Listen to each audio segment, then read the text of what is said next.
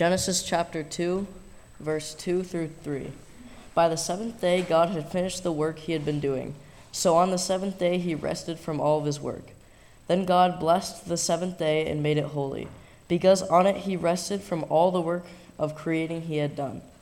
Matthew chapter 22, verse 35 through 40. One of them, an expert in the law, tested him with this question, "Teacher, which is the greatest commandment in the law?" Jesus replied, "Love your Lord, your God, with all your heart and with all your soul and with all your mind. This is the first and greatest commandment. And the second is like it. Love your neighbor as you love yourself. All the law and the prophets hang on these two commandments." 1 Corinthians chapter 15 verse 58. Therefore, my dear brothers and sisters, stand firm, let nothing move you, always give yourselves fully to the work of the Lord, because you know that your labor in the Lord is not in vain. Colossians chapter 3, verse 23 through 24. Whatever you do, work at it with all your heart, as working for the Lord, not for human masters, since you know that all you will receive an inheritance from the Lord as a reward. It is the Lord Christ you are serving.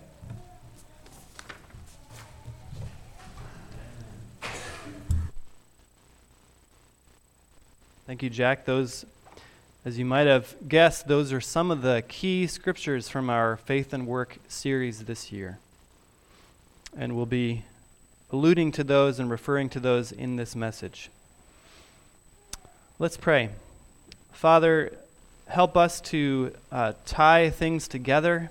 Help us to see what you want, what you designed for our work. Help us to be encouraged in our work. Help us to see how our faith and our work belong together.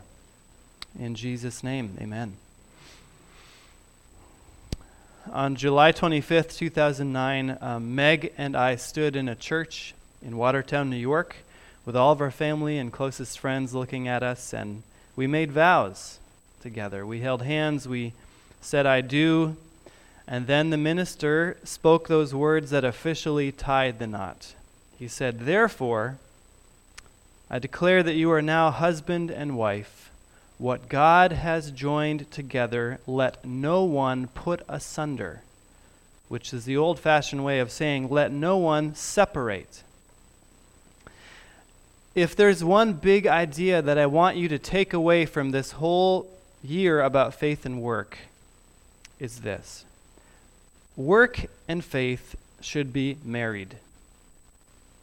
God has joined them together. Our worship and our work are meant to live in harmony. Work can be worship, and our worship should fuel our work. If those things begin to drift apart or separate, there's a problem. So this morning, what I want to do is pull out some of the key concepts and high points that we hit in this year, both from what I preached and from what you shared in your faith and work testimonies, in order to encourage you one last time to keep your faith and your work in a marriage, to keep them together. And in particular, I want to boil it down to three words, which are vocation, love, and hope. Three words that inform our work: vocation, love, and hope. So, first, vocation. Vocation simply means calling. Every one of you has a calling. Not just pastors, not just missionaries. We all have a God-given vocation, which includes the work we do from Monday through Friday, whatever that is. That's part of our vocation. We talked this year about discerning our vocation. And there's this first kind of an outer layer of our gifts, our skills, our gifts. What has God gifted you at? Katie Ballard always loved animals. And so God led her into the field of animal science, veterinary science, and agriculture research. Alexis knew from the time she was 6, I want to be a teacher. God had gifted her with that desire and with the skills for that. Amy DeBona followed her love of science into medical research and now into quality control. It's often other people who point out your gifts when you don't know them yourself. So young people here, pay attention to what others notice about you and affirm in you and call out of you. I think Viola has a future in public speaking. So that's the outer layer of your vocation, is what you're gifted at. Then there's a middle layer, which is your life situation. Like, where am I in life? Marriage is part of a vocation, as is singleness. Those are callings from God. Those affect your situation in life. But often our work is related to the life situation we're in. So Lorinda shared about how she was looking for something she could do as a young mom. And so she went to the school and ended up subbing and volunteering at the school and then to the library. And that opened a series of doors for her to serve different people in her work. Brian Kinsman talked about discovering a new vocation in retirement. So after Global Foundries, he looked around and said, what's going on in life right now? Where can I serve? And he saw grandkids that needed taking care of. He saw a church here that needed help and a church in Florida where he goes in the winter. And that became part of his new vocation, all those things. And by the way, all of our callings, all of our vocations involve the church. No matter what you do for a job, you're called to use your gifts in the body of Christ. That is an essential part of your vocation as a human being, as a Christian. So your gifts, your life situation, and then the core, I hope this is ringing some bells. The core of your vocation is who. Who are you called to? And the main answer to that question is Jesus. You're called to belong to Jesus and to follow him. And the really amazing thing about that is that at the core of your calling is not a task. It's not a job description. It's not a skill you have. It's a relationship with the one who loves you most. And that will never change no matter what job you have or what your life situation is or what skills you gain or lose. That is stable. Your calling is to know Christ and to follow him. Carrie Jenkins shared very helpfully that, she's had a series of disappointments in her career in some ways, even as God has used her gifts to serve others. And on some days when work is hard, she says to herself, my identity is in Christ, my job is not who I am. There's more to me than that. That is the core of our vocation. So vocation, your calling. And the second thing is love. Love. Your work, your vocation is one of the main ways you love other people. Love your neighbor as yourself.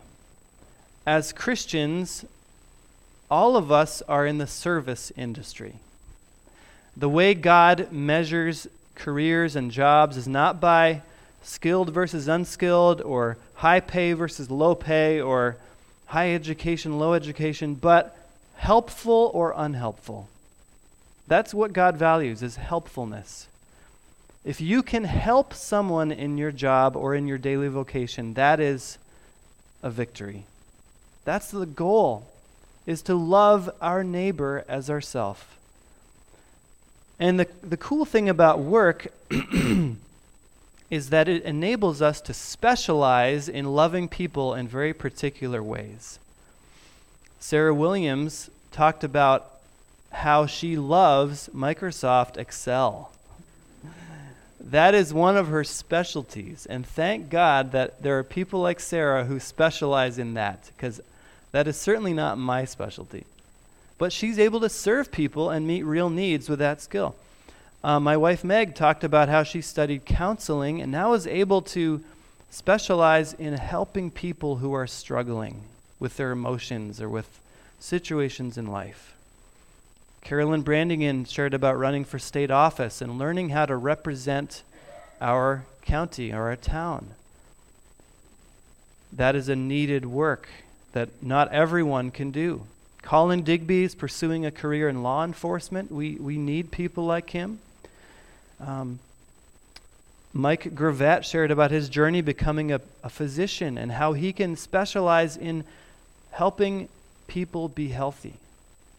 All of those things and all of what you do are expressions of God's care for the world and how you are loving your neighbor as yourself through your work. And I asked you this question a while ago. I said, what would happen if you did not do your job well? That reveals the way you are loving people through your work, whether it's paid, unpaid, volunteer, whatever. Another way to love people at work is to love your coworkers, the people around you, or your boss, or your the people who report to you, whatever. Love the people in your work environment. Kara Bior spoke about her work as a physical therapist and some of the neat interactions that can happen when these people come to her for problems in their bodies. They end up talking about problems in their souls and in their lives and their families, and she's able to give them some compassion and some counsel and even point them to Christ. It's an act of love. And all of you have ways that you have people in your lives that only you can love. I can't be there in your office or in your job site to love them, but you can. It's about love. And third, a way to love people through work is providing for your family. That is a noble aim of work. Providing for your family. Helping your kids to grow up healthy and strong, making sure you have a roof over your head and a plan for retirement. All these are important ways of loving people. Now, the modern world tends to view work and a career as a way of self-fulfillment. Like, what would make me the most happy and fulfilled and successful and maybe even wealthy? And that is not the way we should see work as Christians. Work is a way to serve others, not fulfill yourself. And by the way, you find joy and satisfaction in serving others, not in aiming for personal fulfillment. But when you do that, when you aim for fulfillment, you either become very depressed because your jobs just aren't fulfilling you, or you begin to worship your job because that's the only thing that can fulfill you. And it becomes an idol. But God sets us free from those things by seeing work as a way to love other people, to love your neighbor as yourself. And then third is hope. Because we all know that work can be hard. Work can be discouraging. Work can be disappointing. Work can be just eviscerating. And we need hope for our work. We need hope that it makes a difference. We need hope that when we leave, there's something left. We need hope that we can get through the hard stuff and the hard schedules and the toxic work environments and the things that make work so hard. We talked this year about the grand narrative in Scripture, and the story of work is this: that work is good. God created us to work. It's not an evil thing. It's not a product of the fall of sin, and yet after Adam and Eve sinned, God cursed the ground and said to Adam, no longer will the ground just produce food for you by itself, but with painful toil you will produce food, and by the sweat of your brow you will eat your bread, and then you will return to dust.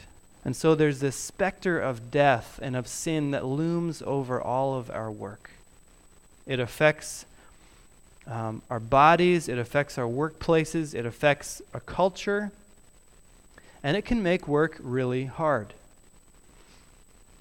Many of us shared about the struggles we have at work. Mike LaChance spoke about his job as a firefighter, which has brought him face to face with some of the worst situations imaginable.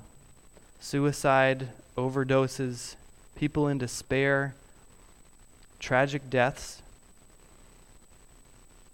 Some of you shared about toxic work environments, or layoffs, or financial stress, or boredom because you're doing something that you don't feel like it matters. Roy Rabideau talked about watching his first construction company crumble through an unjust lawsuit and how devastating that was for him.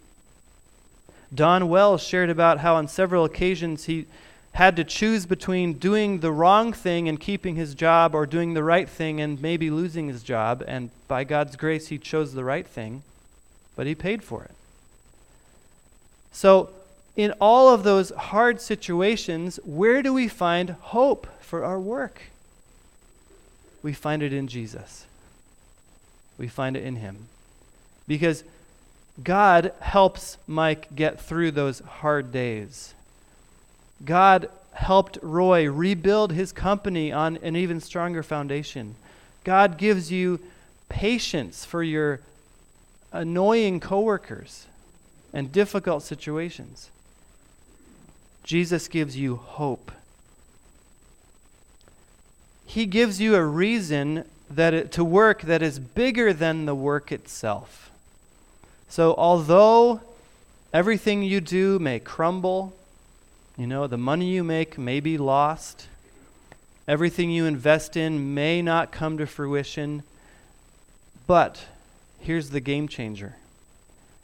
If you are doing your work for Jesus instead of just for yourself or just for other people, you connect your work to an eternal power, to an eternal story of hope.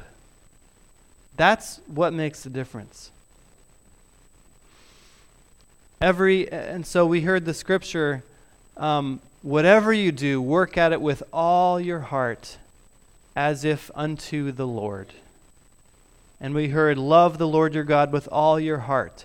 Guys, it's not that our work, it's not that we need to just inject spirituality into our work, but when you are a believer in Jesus, all of your work is done for a new reason and for a new master, for Jesus. And so that changes everything. Jesus gives us rest. When our identity is in him, when we're connected to him, we remember that we are not human doings, but human beings that are loved by God. And so we follow in the pattern of Sabbath, which is letting go of work and ceasing from work, to let God be God, and to stop striving after things that can be lost. Bill Butler shared about how he and Helen owned an appliance store in Essex Junction. And at a certain point, culture was shifting so that businesses had to stay open on Sundays to be competitive with the other stores. And that's when they said, it's time to sell. Because we can't work 7 days a week. We can't survive that. And thank God you didn't try to do that and kill yourselves or lose your faith in the process, or your marriage or your family. They're still here because they followed the Lord. Jesus changes our work. He redeems our work. I don't know how it all works out, But when you follow Jesus, your everyday labor is eternally significant. Whether that is teaching a lesson, or making a phone call, or going through a meeting, or doing a load of laundry, or caring for a patient, or plowing a field, or pounding a nail, all of it done for Jesus counts eternally. So may we be people who never split apart our work from our faith, who find joy in what we do because we're serving Christ.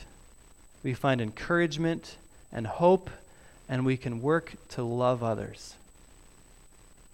There's so much more that I wish we could have said about work this year, like how do we think about economics and justice and bigger issues, not just individual issues. But I'm not the greatest planner or administrator, as I just said, and so we didn't cover some of these things. I'm trusting that God will lead you into wisdom and fruitfulness in your work, and that Jesus will give you hope and encouragement in what you do. Let's pray. Lord, thank you for the work you've given our hands to do, for the callings, the vocations that you have given us. Help us to see why our work matters to you. Show us the dignity, value, and importance our work has. Grant us your Spirit to be able to work with skill, perseverance, and joy. Let us keep serving others as our main focus and loving others. We pray for those who are seeking work or seeking more meaningful work. Lead them into the vocation that suits their gifts and abilities. We pray for young people, that same thing. And we pray for those working in challenging or toxic environments. Give them grace to endure, wisdom if they need to make a change, or power to change the culture they're in. We pray for those who are retired, that you would lead them into meaningful work if that's what they're seeking. Show them the calling that you have on their lives right now. We pray for business owners, managers, and people of influence in their workplaces. Give them wisdom to lead. Help them to cast their burdens on you and work through them to create healthy workplaces. And Lord, we pray for our workplaces and coworkers that you would transform them by the power of the gospel.